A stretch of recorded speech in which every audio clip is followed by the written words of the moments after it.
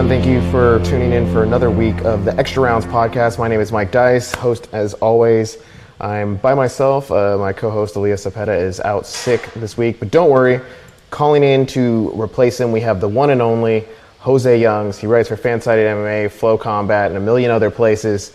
But we have him on the show because he was there at Bellator 170, and that was the big MMA event that happened this weekend. So we figured we would talk about that. And who better? Everyone, thank you for tuning in for another. Who better to talk to about Bellator 170 than a man who was on the ground? So, Jose, you were there. What was the atmosphere like at the forum?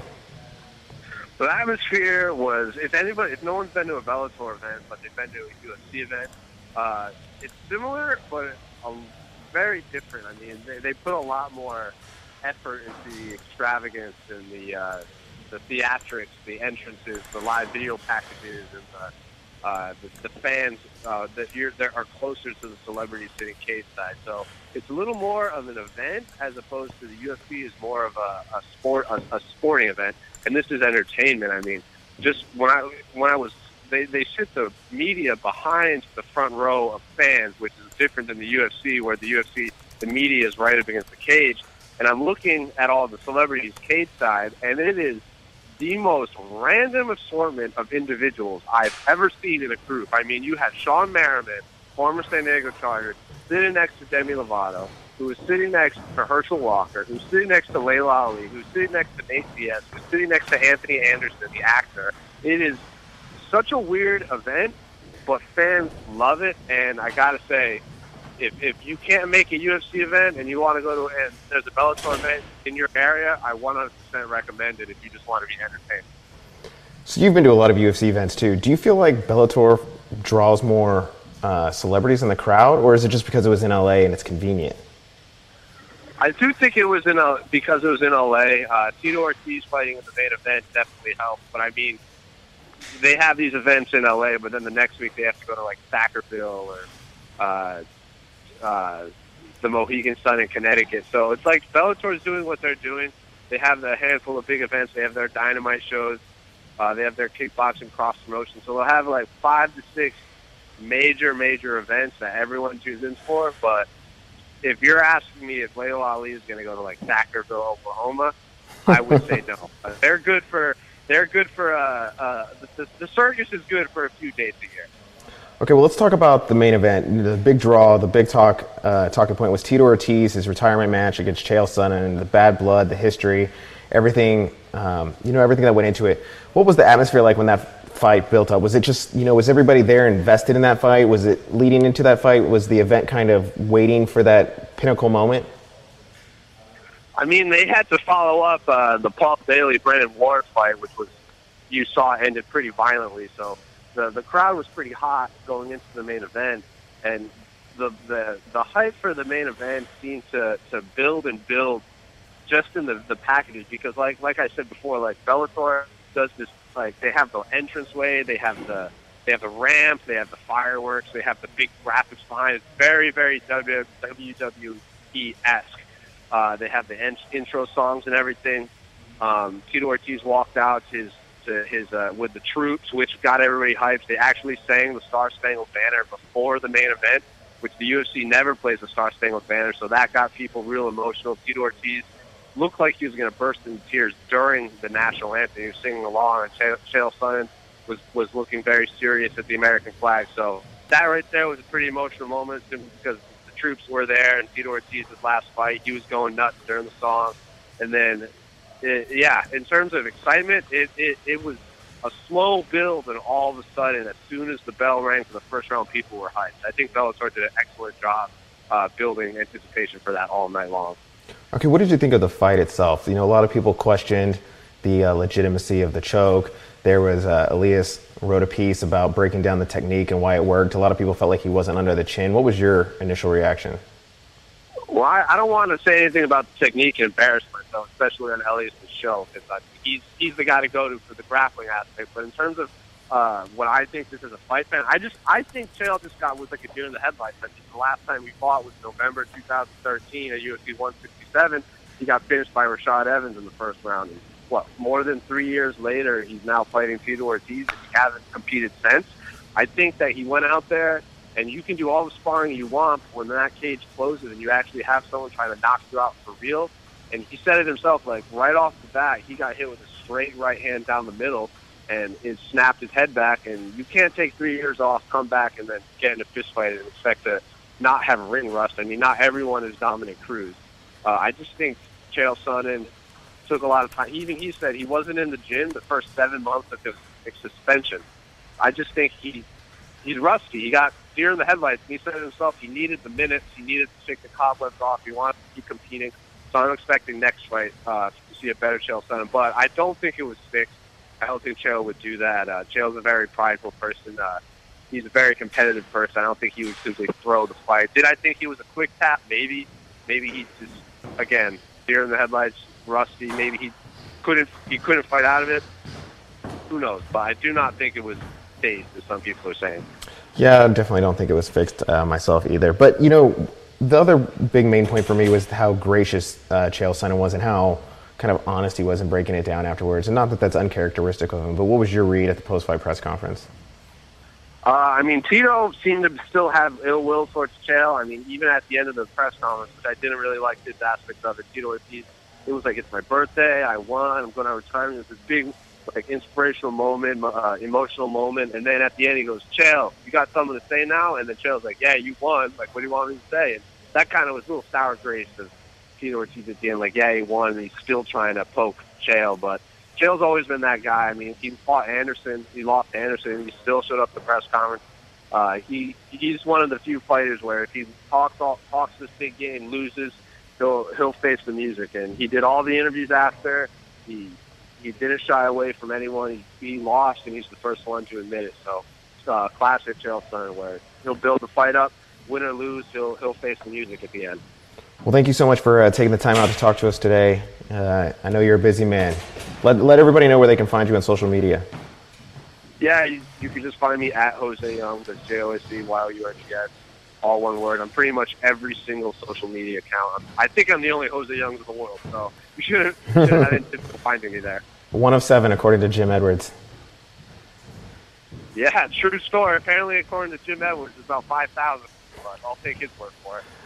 All right, well, thank you so much. See you, man. All right, and I didn't get to mention this earlier in the day when we started the show, but I'll run through it now. Basically, joining us on the phone today, we're going to have 3 different fighters. We have Bellator's fighter, Emmanuel Sanchez. He's a featherweight. He just fought Georgie in the Bellator 170. He's going to come in, call in and talk to us about that fight. Then we also have calling in at 2:30. We have Volkan. We look at Volkan Oezdemir, who was supposed to fight from Titan over the weekend or a couple weeks ago, but he got signed with the UFC all of a sudden and is now facing Ovince St. Peru at the Houston card in the UFC. He's going to call in at 2:30. And then we have Tony Ferguson, El Kukui, calling in at 2:45 to talk about his upcoming interim title fight against Khabib Nurmagomedov. I always mess that name up. But anyway, so we got a pretty stacked lineup, so we're just going to keep rolling through it. And right now we're going to try and get my man Emmanuel Sanchez on the line. Just give me one moment.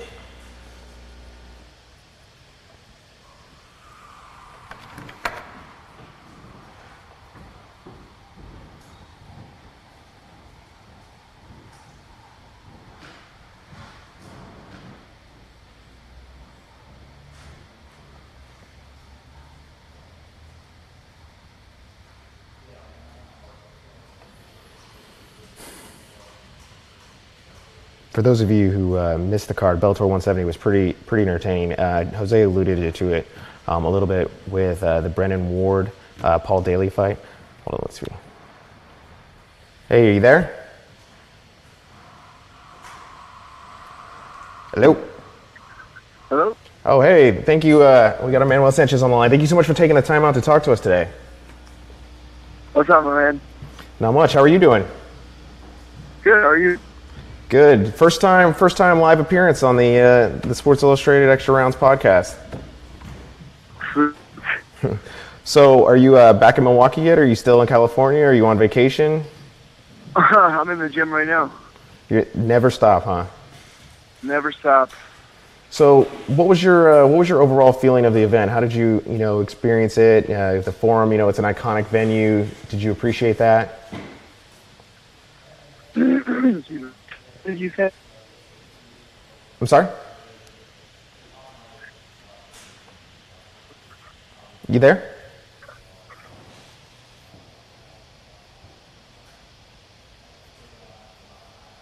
Are you there?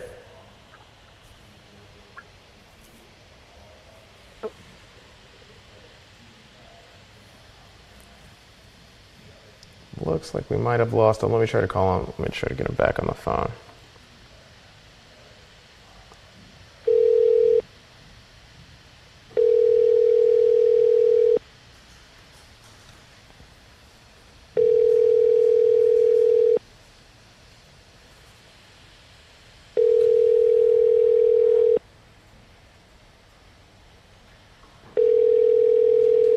You have reached the... Looks like we lost him. Anyways,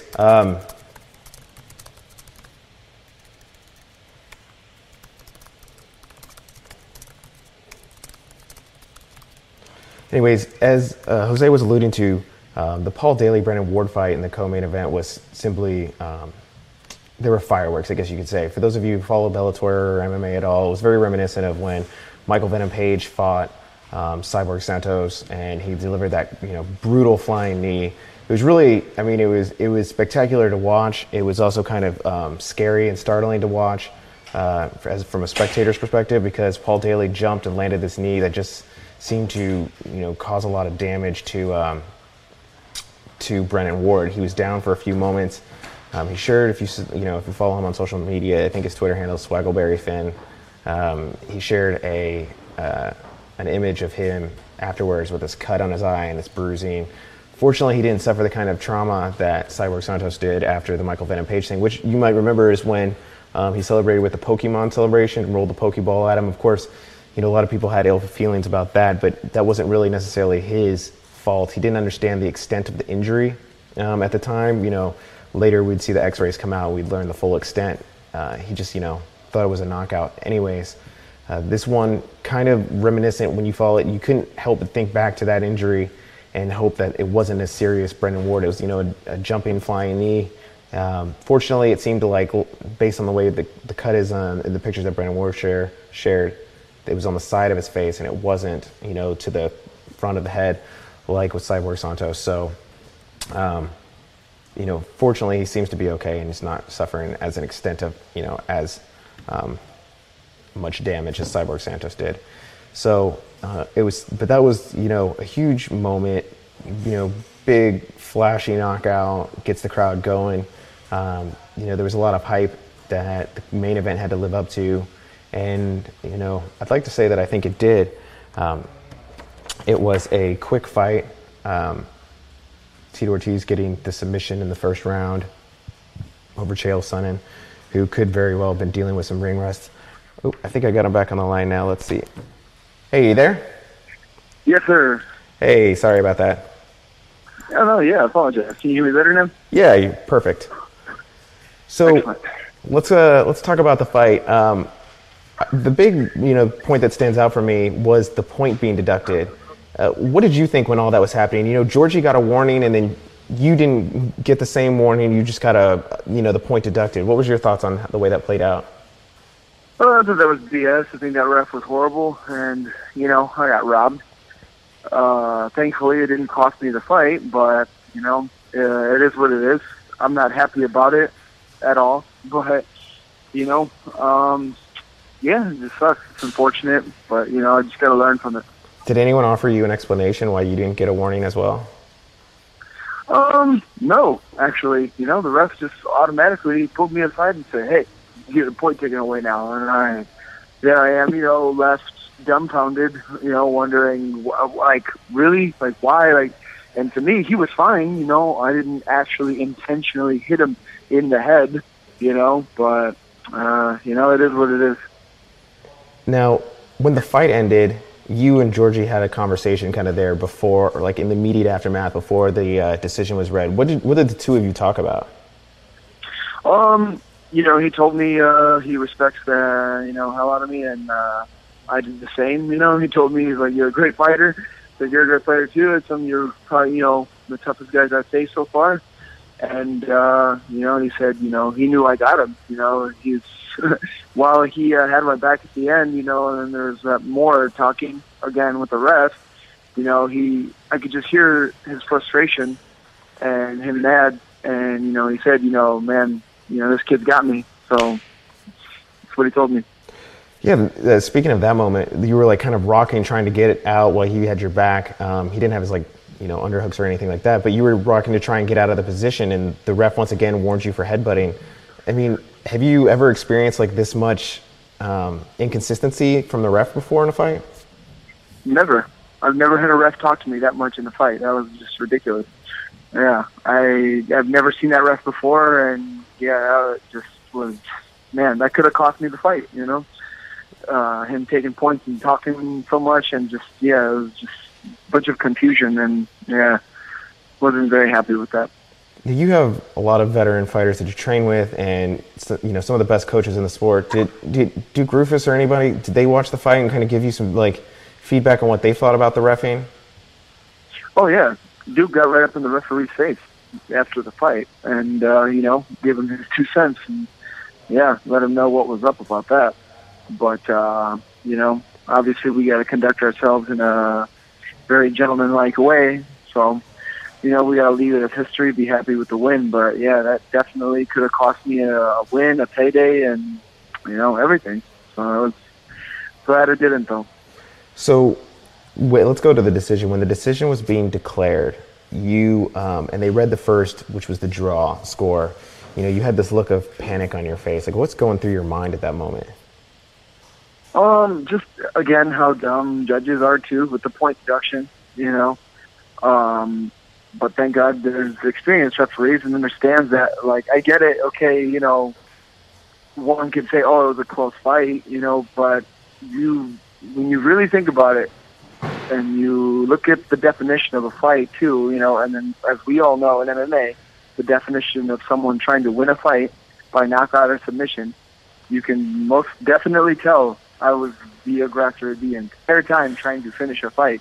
And he was just trying to stall and hold me down and then try to get out of the fight too, because I obviously didn't knee him in the head, and you can see the video, I didn't knee him in the head. So, he just didn't want in that fight. And thankfully, the judges who could see that I was actually actively trying to finish the fight the entire time. Were you surprised at like how this fight went? Georgie's such an experienced fighter, and you were really able to like kind of impose your will and control the fight and set the pace and make things go your way. Were you surprised by that? A little bit. I expected the best Georgie to come out. You know what I mean? The guy's an animal. Really, I watched all of his fights. I've seen him, fight for a while. He's been on top, and I expected the best guy still to come out. And it was great that I got to impose my will, break him with my rhythm, my pace, my tenacity. And, I feel like that's what I do with everyone I face. And now with this one, I was just able to do it even more. And I'm pretty happy with that in that aspect as far as my performance goes. There's still more work that needs to be done, and more, obviously I got to learn, grow, to get the finish. So I know it's there though. But what can one say? I'm fighting a guy, guys with twice the amount, maybe even 3 times the amount of experience that I do. These guys that I'm facing have been fighting since I was in junior high, before I even thought about fighting. They fought all over the world. They've been world champions in other organizations, or they've fought guys at the highest level already. And I'm just starting, man. I'm just getting in right now in my groove, in my prime. So that's interesting that you speak about that. Georgie has a lot of experience, and you beat him rather comfortably. And you talk about fighting all these guys with more experience, and you're entering your prime. Like, you're also, I think, 6-2, if I'm remembering correctly, in Bellator. You got like a win streak going. Have you thought about what's next for you? What's the future? Is it like getting into the title picture? Do you feel that that's where you belong, or do you still see that as like a couple fights away? No, I believe like that's where I belong. and they want new talent, new contenders, and, stars, of course. They want to make people, for the face of the organization. And also, I believe, man, it's crazy. I had a little thought process last night about people just, fans, and of course, it's all opinions and stuff, the way judging goes. And I'm like, you know what, man? To be fair, I'm like, fine. If all my opponents, every single one of them, want a rematch because they feel they were all close fights, I'll give them all rematches, and I'll beat them all again. And now I know how to beat. It's one thing, believing and finding a way to win, but also now I know how I can finish all of them. And as you've seen in each and every single one of my fights, I've had each of them, every single one of them, on the verge of being finished. So, if they were all 5-round fights, imagine how that would have gone, for them. So all these guys say they want rematches with me. So, I mean, you know what? If Bellator wants to make it that way, fine. I'll do it because I know I can beat them again. If not, then, on to the next one, whoever else they put in front of me. That's all that matters. I just, I'm a company man, and I just do what they say, whoever's in front of me, and that's what's next. You are a company man, but you're also a thinking man, and I know you've at times put some thought into who you want to fight and what would be best for you next. Do you have something like that in your mind? Yeah, perhaps. Obviously the title. That's the biggest thing, is the title. And, they said they had an announcement yet to make, which they haven't, but on the word on how the champion is doing. But, yeah, man, I've already faced Georgie. Was, like, people forget, Georgie was supposed to fight for the title after the first time he beat Bubba Jenkins. Daniel Weichel fought for the title, and Pat Curran had the title. So I've just faced the 3 top guys in the organization right now. You know what I mean? I just have not faced the champion and Pitbull. That's really it. When you look at the picture, as far as, the top guys, the guys who have been in Bellator the longest, and, yeah, you know what I mean? The best guys at 145. So, whoever they put in front of me, that's what I'm ready for. But more than anything, yeah, getting that belt. You think that happens this year? Yeah, I think that'd be great this year. Absolutely. Because, I mean, I'm assuming Weichel will get the title shot next. I seriously doubt it would be Pitbull again. Weichel is probably the most deserving, and people can make something out of that, Daniel versus Daniel. So that'd be an interesting one to play out, and that's good. If Weichel goes on, wins the belt, Weichel versus Sanchez, too, for the title. See, you're a thinking man. I like that. You've also, it's interesting because you mentioned Chandler, and he, there's an announcement coming about his status or whatever. You see in the other major promotion that they've been doing these interim titles. What's your feeling on that? Like, if Chandler's going to be out for a while, or he's not going to be able to defend in the immediate future, do you want to see like an interim title situation and maybe Weichel Sanchez too for the interim title, or do you like that Bellator's kind of not doing the whole interim title thing? Yeah, I kind of like it. There's only one real champion. You know what I mean? So why have a belt just to, hey, you got this, I guess a nice trophy, but there's only one real champion. That's just the cold, hard, honest truth. There's only one real champion, and yeah, that's the only thing I'm fighting for is the real belt, the real champion, the real title of the world champion. So it's nice, that Bellator isn't doing that. It's, I just want to focus on fighting whoever's in the division that I need to face to go out and put a dominant performance on, and hand out ass whippings, man. That's what I do best. Now, going into this fight, you had talked a lot about looking for the big fight feel, and you were originally supposed to fight AJ McGee, and that was in an Oklahoma card, and that fight got pulled out, and that was kind of a big name that would draw a lot of attention.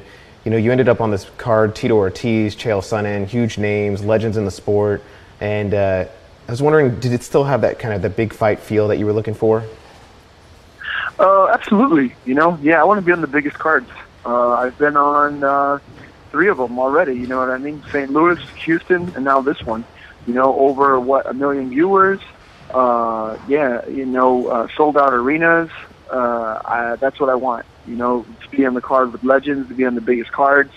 Obviously, California and Texas is, my region. I'm going to sell out for the Mexican-American fans. So yeah, I feel like I'm deserving of that, and I feel like there's a reason why they want me on the biggest shows too. On the biggest cards that they have. So, for me, that's something stupendous. That's something that I would love and really enjoy. If not, just staying active in general is really what I'm looking for. And more than anything, also Bellator Milwaukee. The last time we talked a little bit about Tito Ortiz and his influence and you looking up to him. And if I'm remembering correctly, I don't think you said that you had ever actually met him and talked to him. So I'm wondering if you got that opportunity at Bellator 170 to have like a little one-on-one time. I kind of did. I just never, a full-on conversation. After I fought on the Shamrock versus Gracie card, Tito was one of the first faces that I saw after I had won, when I had really realized, I'm like, dang, I just fought in front of Tito Ortiz, Vanderlei Silva, Mike Tyson, everyone who I saw front row, in attendance. I was like, oh, my God. This is crazy, you know what I mean? Like, I grew up watching you guys, and now these guys are watching me, so it's definitely, it's crazy, man, the way the tables have turned, right? And, none of it really soaks in until, I guess now, when I really realized, wow, man, I just shared the cage with Tito Ortiz, man. Like, the week before the fight, I had been watching Cradle of the Grave. Tito was in movies. Tito, at the time, light heavyweight champion of the world, probably not even just the face of, UFC, but the face of like MMA at the time. It was Chuck Liddell, Tito Ortiz, Matt Hughes, and Randy Couture.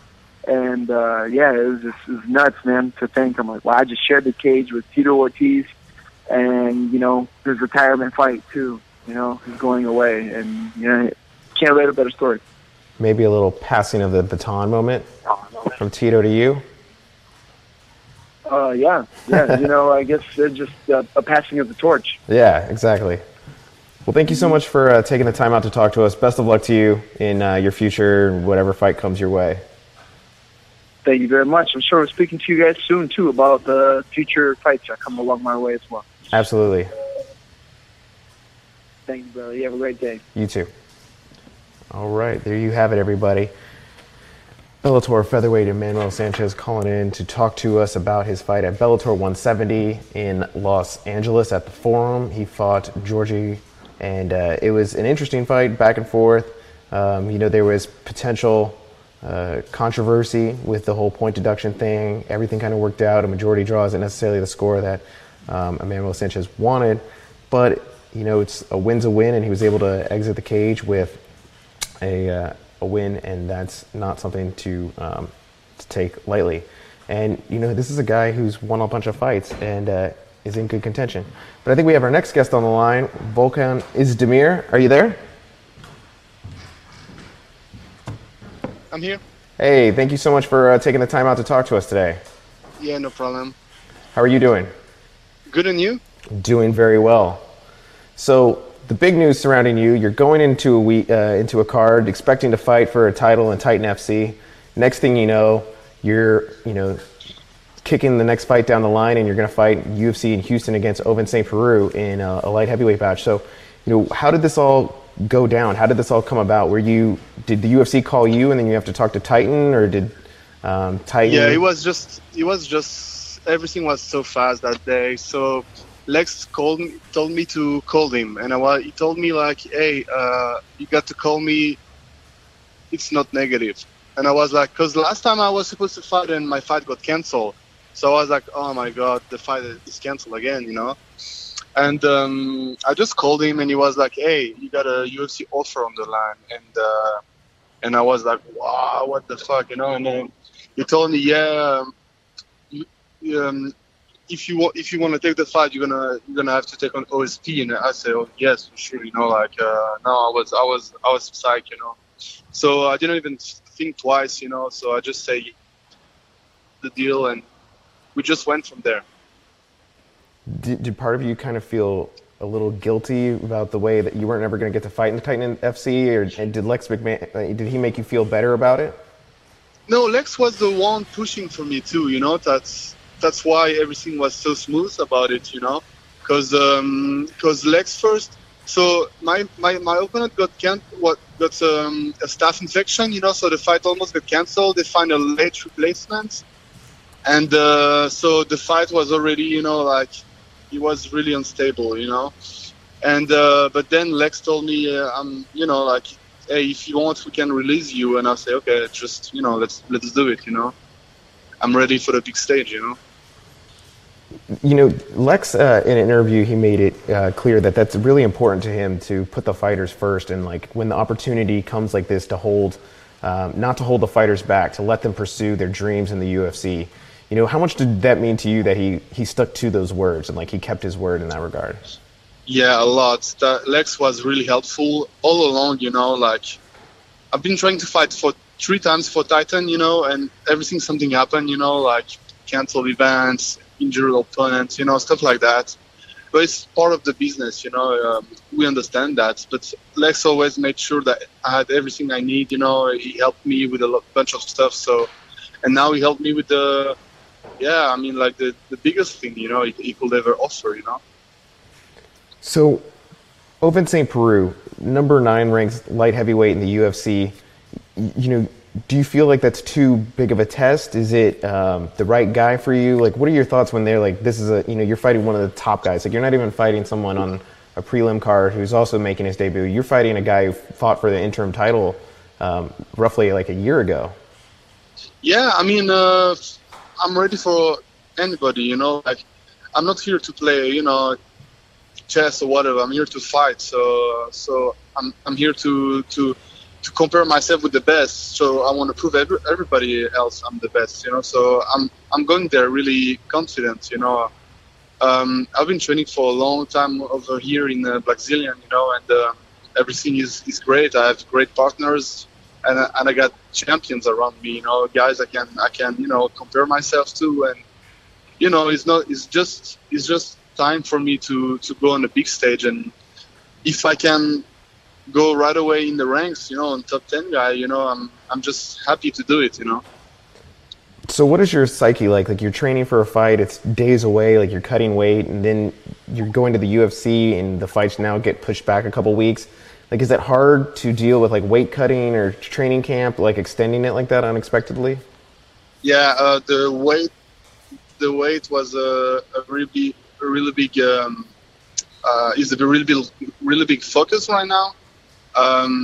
Because I was supposed to fight heavyweight, so I really didn't care about my weight. But right now, everything is going fine. I think I'm on the perfect weight, you know, for when it's a fight in 9 days, something like that. I think I'm perfect weight right now.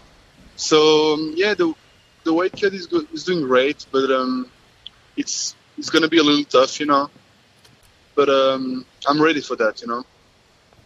What do you do in the training camp? Do you like kind of pick back up like where you would normally be 2 weeks out from a fight, or do you just kind of keep that taking it easy in the final week mentality?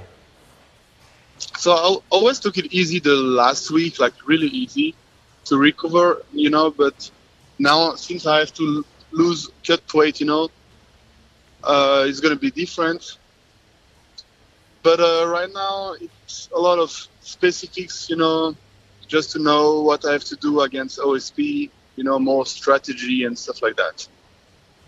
So there seems to be like two kind of fighters. Like, one fighter likes to, you know, do a lot of film study and game plan for a specific opponent, and then there's like other fighters that just kind of like to focus on what they do strong. Which one are you? Are you training, like, are you coming up with a game plan strictly for St. Peru, or are you just focused kind of on doing what you do well? I'm always training with stuff I love, you know. I try to reinforce the positive all the time, but also I want to see and I want to work on all my weakness, you know. So around, I'm training like that, and when it's coming close to a fight, then I can do a specific work, and then I can watch tape. But all year around, I'm just trying to improve the fighter I am, you know. So the strategy and the tape, you know, I'm really into that, you know. I love to study, and I love to minimize, you know, every mistake I can do. So I love to watch tapes for sure. You earn a well-known MMA gym with a lot of UFC fighters. Have any of them given you any kind of advice about your debut in the UFC, or maybe advice about OSP in particular?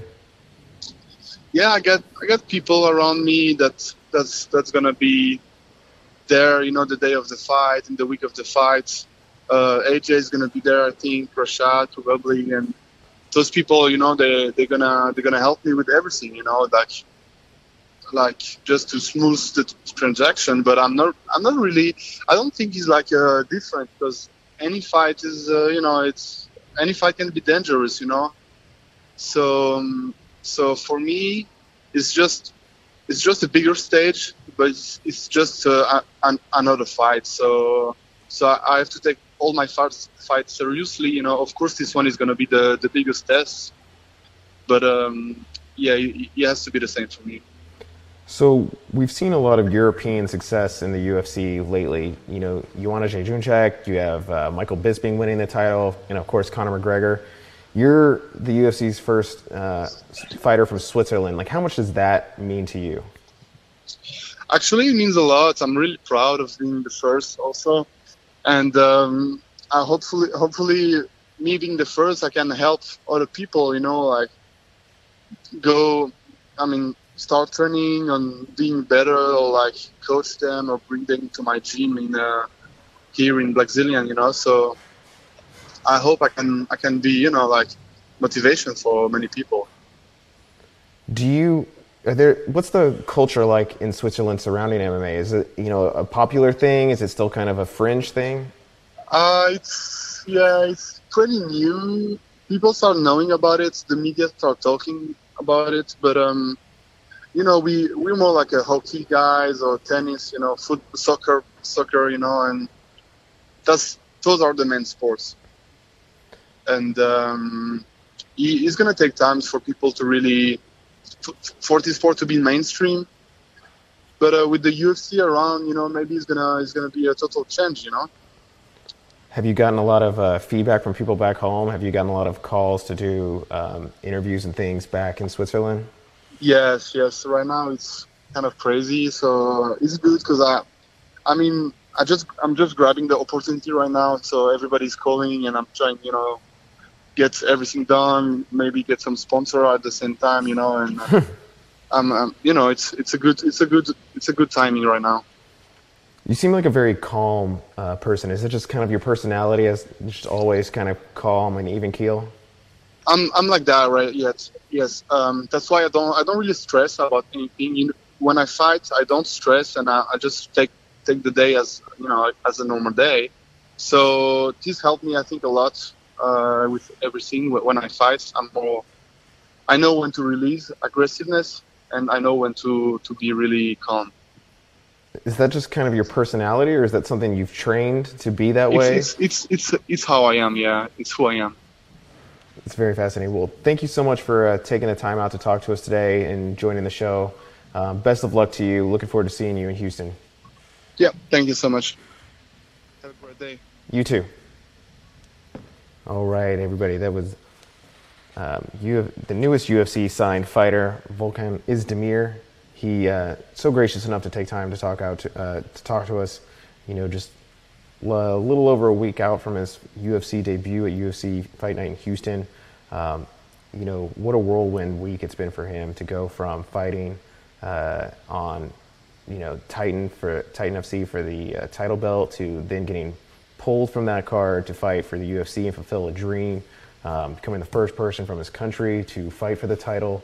That there's a pressure that maybe we don't understand that goes into that. You have a country back home, everybody, all this attention focus on you. To American MMA fans who aren't necessarily as familiar with him, his name might not pop out on the card, and it might not seem like a big deal, or he might be seen like somebody who's flying under the radar, especially when he's going into a fight against somebody like Oezdemir, who's a better known fighter, top 10 ranked, light heavyweight.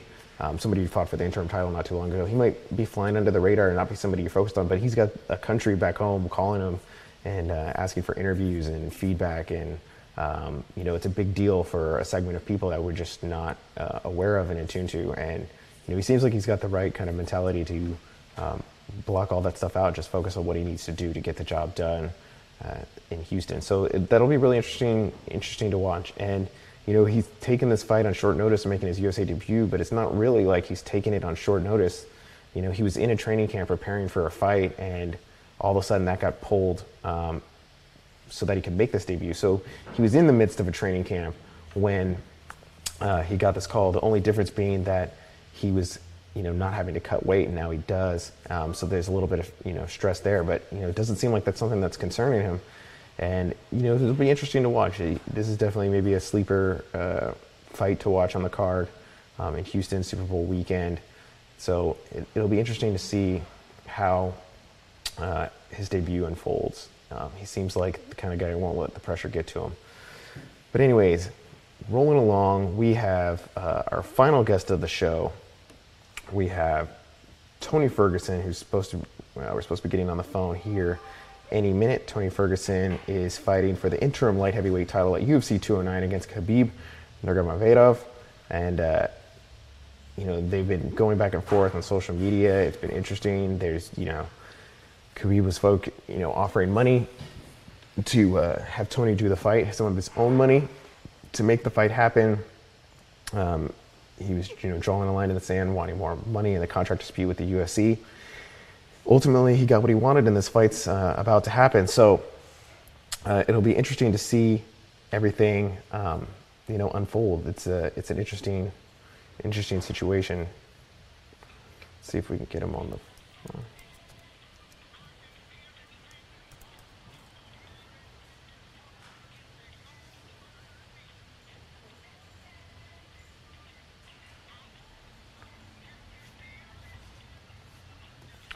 Bear with me 1 second, just trying to get him on the phone.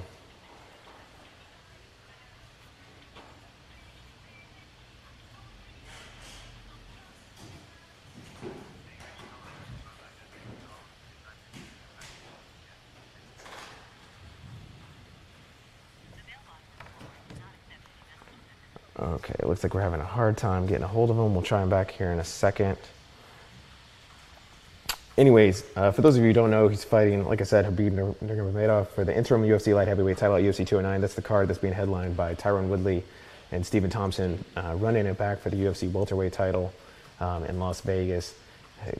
It's interesting that they went ahead and issued an interim UFC lightweight championship for this fight, considering Conor McGregor just won in November. It's not like he's been inactive yet, but it's kind of more of a proactive decision to create an interim title, knowing that that Conor McGregor's planning on taking an extended absence, which really isn't even that extended of an absence. He's not going to even be gone a year, but didn't want to fight reportedly until the summer at the earliest. So, it'll be interesting to see what Tony Ferguson thinks about the way that situation's played out.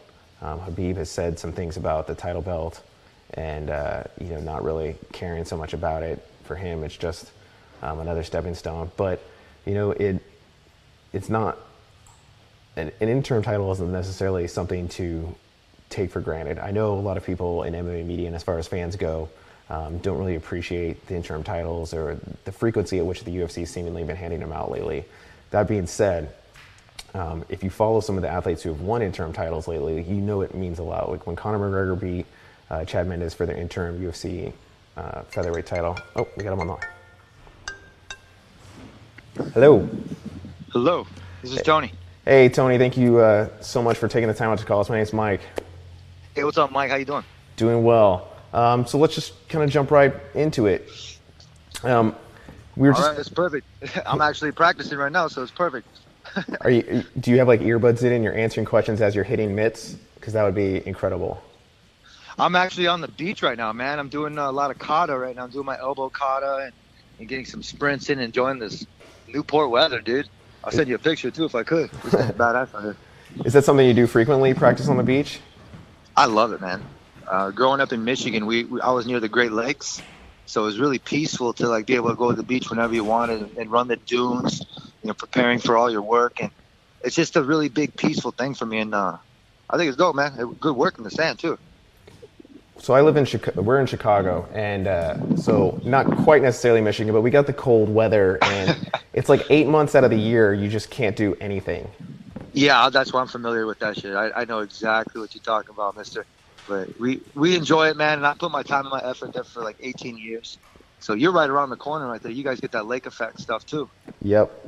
So that's hard. you It's ever a good shoveling, man. are you ever moving back to Michigan, or you just enjoy the California weather too much? No, absolutely not, man. I'm one of those guys. I love the seasons. I absolutely love the seasons. I think it makes us tougher.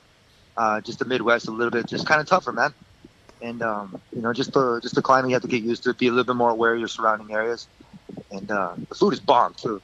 But besides like the summer and everything else, Michigan's great. I took my wife and my kid. We went to the Mackinac Bridge, and that was the first time I've ever went to the Mackinac Bridge too. So it was pretty special, man. And to show them all that cool stuff, a lot of the Amish and like a lot of the countryside. I'm a country boy at heart, bro. So it fits right in. I've been up in that part of the country, Traverse City area, which is kind of near Mackinac. That's like it. You don't think of that, I guess, when you think of Michigan, or at least I didn't think of that when I thought of Michigan. But it's really striking and beautiful. Oh, it's awesome! It's amazing, dude. It's good. It's good people. It's humble. I mean, you always see the commercials, like Experience Michigan or Live Michigan. It's only until you go there you don't understand it, and it's a dope ass vacation spot. Traverse City is known for their best wines, so I love it, man. Michigan's great. It's always in my heart, and I got a lot of love back there, dude. So this fight's very important to me, not just for me out here in California, but especially where I come from. So we were talking about the fight, and we were talking specifically kind of about the situation regarding the lightweight title belt. Are you frustrated being in a situation where there's a brand new lightweight champion, and even after so many wins in a row, you don't get to fight him? You're having to fight for an interim title? Regardless of who's in front of me is who I'm going to fight. I'm a champion. I'm a champion at heart, and I believe it 100%. I don't need a plaque or a belt to tell me that I'm a champion or to believe that I'm a champion. I put in my hours and I put in my time and effort. And I do that in regards to not worrying about anybody. I don't care what they're doing, man. They're not blue chip like me. They don't work as hard as I do. If they do, then it's cool. Then I'm not seeing it either, because champions are made when people aren't watching. The belt is like the icing on the cake. It's so amazing. Yeah, and all this talk about you get an interim title, you get an interim title, everyone gets an interim title. It's a big joke. I love it, but I've earned my right to be here. And if it's for an interim title belt or if it's for the real thing, it's not going to matter. I have two other guys in front of me that needed an ass whooping. You have a Russian and you have an Irishman who are very good at the sport, and you have a Mexican who's me, a Mexican-American who's very proud and fights strong. And I don't see them beating me, man. I stay humble, I stay true, and I'm right here on the beach, man, with no coaches. I'm here with another training partner, man. We're just getting the work in. I don't have anybody holding my hand telling me that I have to go and get up in the morning and do my work. These other guys, they have huge teams and they rely on that. That's good for them, man. I tried it once, and I just found that nobody can operate at the same speed. So, regardless if it's for the belt or if it's not for the belt, I'm going to have my next record, which is 10 fights in a row win streak. And what sounds better than 12-1, 13-1. Absolutely. Your next opponent could be, he's earned, and it's a well-earned reputation of, being so dominant. Do you see anything from his last fight, however, that makes you kind of excited, like a weakness to exploit? Oh yeah, his chin. Definitely his chin. He's got a weak chin. It's been tested time and true. Michael Johnson tested it with a nice straight left. My boxing is far superior than his. You can grapple as much as you want, but this isn't Sambo. This is MMA. And I got some of the heaviest hands here in the division, and you can ask any of the guys that I fought before if they ever want to fight me again. And those dudes are probably still tasting nickels and dimes, dude. That acidic taste in their mouth, that battery acid taste. That's what Khabib's going to have in his mouth, dude. He's going to be hating that shit when he sees my hand raised come UFC 209. Now, he's known so much for his wrestling. Do you kind of see him as like a one-trick pony, whereas you're like a more well-rounded fighter? I've wrestled my entire life. I think a lot of people forget that. I picked up boxing as a hobby. I picked up Muay Thai as an art. And I picked up jiu-jitsu because it's part of the game, and you have to learn this. The one thing is if you're very good at one thing, and Bruce Lee said it, if you're not the man that knows 1,000 moves, but if you're the man that practices one move 1,000 times, well, actually it was kick. But I'm that guy that practices 1,000 moves 1,000 times because I care, and I'm that passionate about it. This dude, it just seems like his focus is on everything else, and like RDAs. His focus is on Conor and getting supposedly the real belt. I mean, that's pretty real to me. If you can feel it, you can see it, you can hold it. I can give a shit who holds the other one. This one, I'll put my county belt against a UFC belt and I'll still beat these dudes. What allows you to be so like laser focused as opposed to like letting these other things come in the frame like these other guys? Mental toughness, kid. Absolutely mental toughness. It's something that I have to pave the way for my fighters and for my trainers as well. Because if I don't have it, they're not going to demonstrate it to everybody else. And if I'm not demonstrating it, what kind of a coach and what kind of an athlete and kind of a person am I a representative for the people that have helped me in the past? Mm-hmm. I have a lot of coaches that have helped me get to where I'm at. And a lot of the coaches that said, if I can't get you to that next spot, Anthony, I'm going to find the right person that can. And that right there is a blue chip mentality. I take a very academic approach to this, and I really crunch the numbers, and I see where my flaws are at, and I get coached. I don't have a big fat head. It takes a lot of humility to do the shit that I do. It sucks. I hate it. I don't like it. But I know it's good for me. Is that something? Go ahead. It's good for when it's good for you, man. It's like eating your vegetables. You know what's going to be. Am I going to put Taco Bell in my tank the whole entire time that I'm in camp? No, absolutely not. I know what's good for me, and I have to invest into my body. You have to put the money in the bank. Being a fighter who's been around a lot of fighters and being someone who's a coach, is that something that's like common that you see that, you know, a lot of fighters are hard to coach or resistance to it? I think everybody wants to be cool in their own right mindset, and they spend too much time and energy on certain things that they can't control. And they need to put that energy and time and effort into certain things that they can control, which is their energy output and their workload. Plain and simple, man. I mean, if you're losing, you got to look at the drawing board. Don't blame anybody. If you're winning, you got to look at the drawing board. You got to win the different. I think a lot of fighters hit plateaus, and they think that and they settle, and I think they lose that drive and that hunger. But that's why I'm different, and I don't really float in the clouds too much, man, because I try to keep that hunger. I use the analogy like a game genie with a Nintendo, man. A lot of these fighters, they want those pay-per-view numbers and shit, but where's their heart at now? Mm-hmm. They don't have that. They don't have that love for the game no more. I doubt if they even come back, because this is a poor man's sport. MMA is a poor man's sport. It surpassed boxing. This is a poor man's sport. You do this sport for the love of the game, and it sucks that a lot of these younger athletes have to dress the part and be the part of a fucking superstar and not just have the talent to get paid. Right. It sucks. So, I mean, that goes for me, and that's where I'm trying to pay the way and be like, look, man, you know, I'm not going to bitch, I'm not talking about other things. All I'm going to do is keep doing what I'm doing and recommend to all these other fighters that they do the same thing, which is stay humble, fight your ass off, and train your ass off, and remember to give back to those people that helped you get there, regardless if it's through funds or time and energy or volunteering.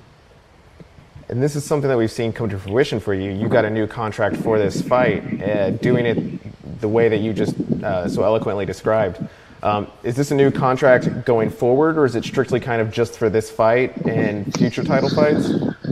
I think it was just for this one. I'm not too positive on it. I know management, they have all the details, dude. I don't like to nitpick on the details. But what I do know is I'm going to surpass this thing that I have in front of me for this fight. I'm always aiming. If they give me a goal and a sheet, I'm a contractor, dude. Mm-hmm. I'm going to always aim to please and be better than that. I'm always going to aim to be not 150%. I'm not a lame. You know, but I'm going to give my best foot effort. And if I fuck up, then I fuck up. And I hate to use that language. I'm really trying to clean it up. You know, but it's like if I mess it up, then I mess it up. But that's on me, dude. That's not anybody else. I get all the heat. Trust me, I get heat from everybody. I'm tough as nails.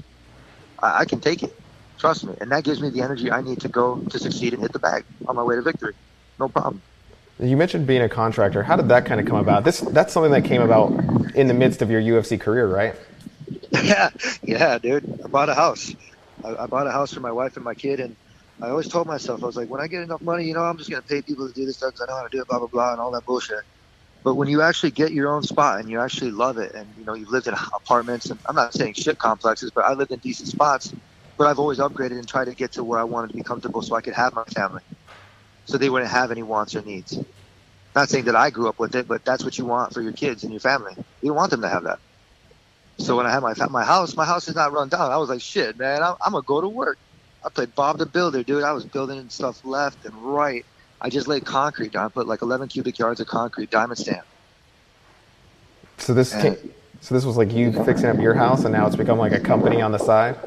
It's just become a hobby, dude. And I'm really good at what I do, and it's a lot of people are liking what I do.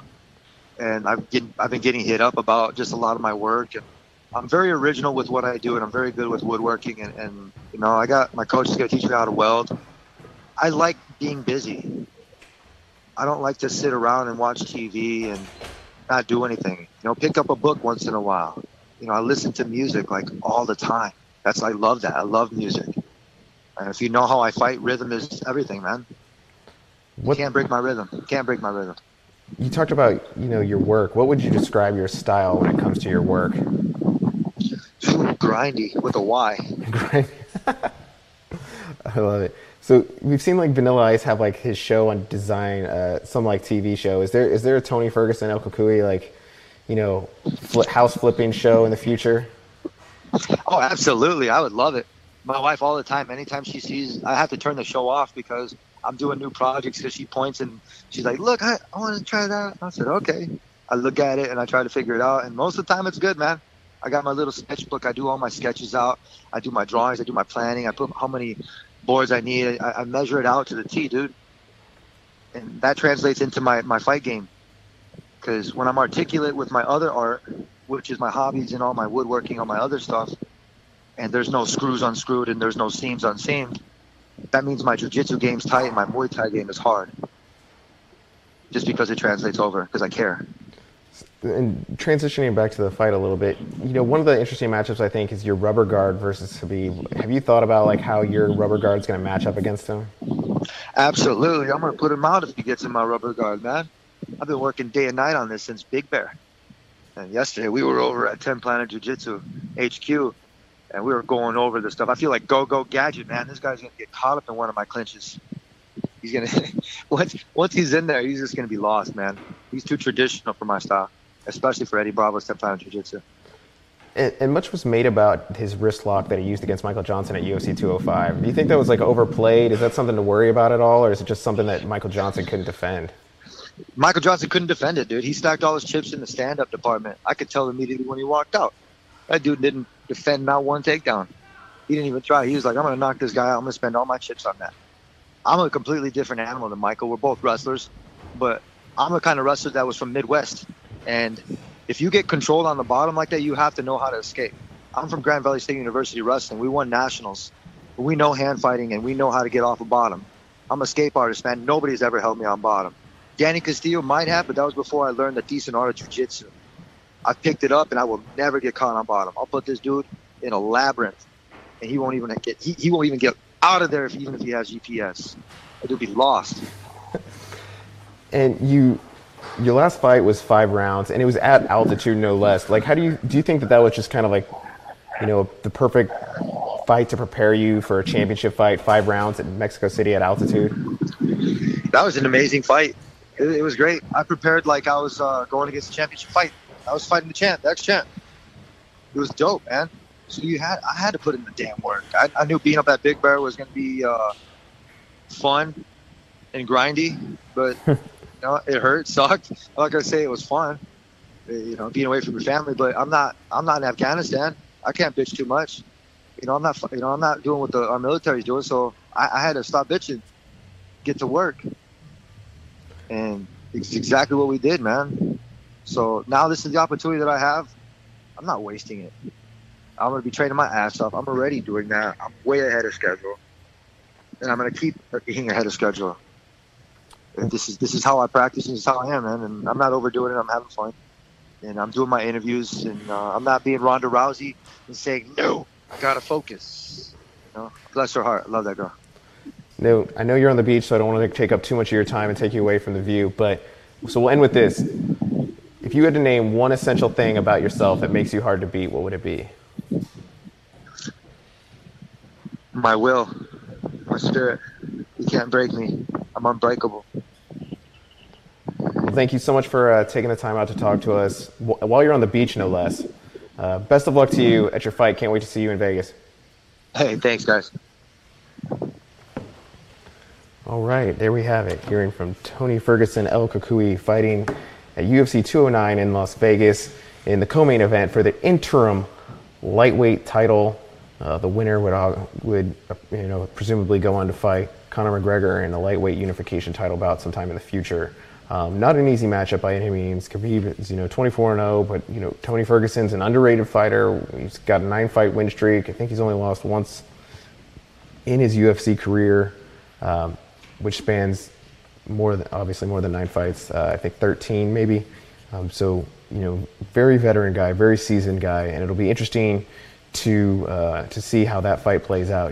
Both of these fighters present interesting matchups for Conor McGregor, but both of them present interesting matchups to one another. Khabib, he's so known for his wrestling, but Ferguson, that isn't a weakness of his, and he also brings a stand-up game that maybe Khabib isn't ready to match. So if this fight goes to the ground, it'll be interesting to see the two contrasting styles compare and see who can come out on top as their interim lightweight title. We heard Tony Ferguson said he didn't really feel, he doesn't do this necessarily for the awards or plaques. He doesn't need that. I think that there's still some merit to the interim titles, and it's not something that should be taken for granted. But either way, it'll be interesting to watch. That'll be on pay-per-view March 4th, I believe, UFC 209 in Las Vegas. Again, the main event of that one is Tyron Woodley versus Stephen Thompson, rematch from UFC 205 for the welterweight title. That brings us to the end of the show for today. Thank you, everyone who tuned in to watch, listening. Again, we had Emmanuel Sanchez from Bellator talking about his fight over the weekend. Volkan Oezdemir, who's making his UFC debut in Houston, called in to talk about his upcoming fight. And Tony El Kakui Ferguson calling in, first-time guest, by the way, talking about his fight against Khabib Nurmagomedov, so for the title in a little over a month away. Thank you, everyone, for listening. Once again, you can find the Extra Rounds podcast on a host of places. We stream every Wednesday at 3 p.m. Eastern, 2 p.m. Central on the Sports Illustrated MMA Facebook page. You can subscribe to the podcast and download it in iTunes or the Google Store. It's also in the TuneIn app and the Stitcher app. You can find it there as well. And it's always, if you call in to this number, 815-570-3923, you can leave a voicemail with a question and we'll play the question on air and get to it. We didn't get to do any of that this week. I know we had some questions that we wanted to get to, but we had a full slate of guests, so we decided to go that route instead. So I'm sorry for everybody who called in, but keep calling in with your questions at 815-570-3923, and we will play them on the air. Thank you again for everybody who tuned in to watch. We'll see you next week.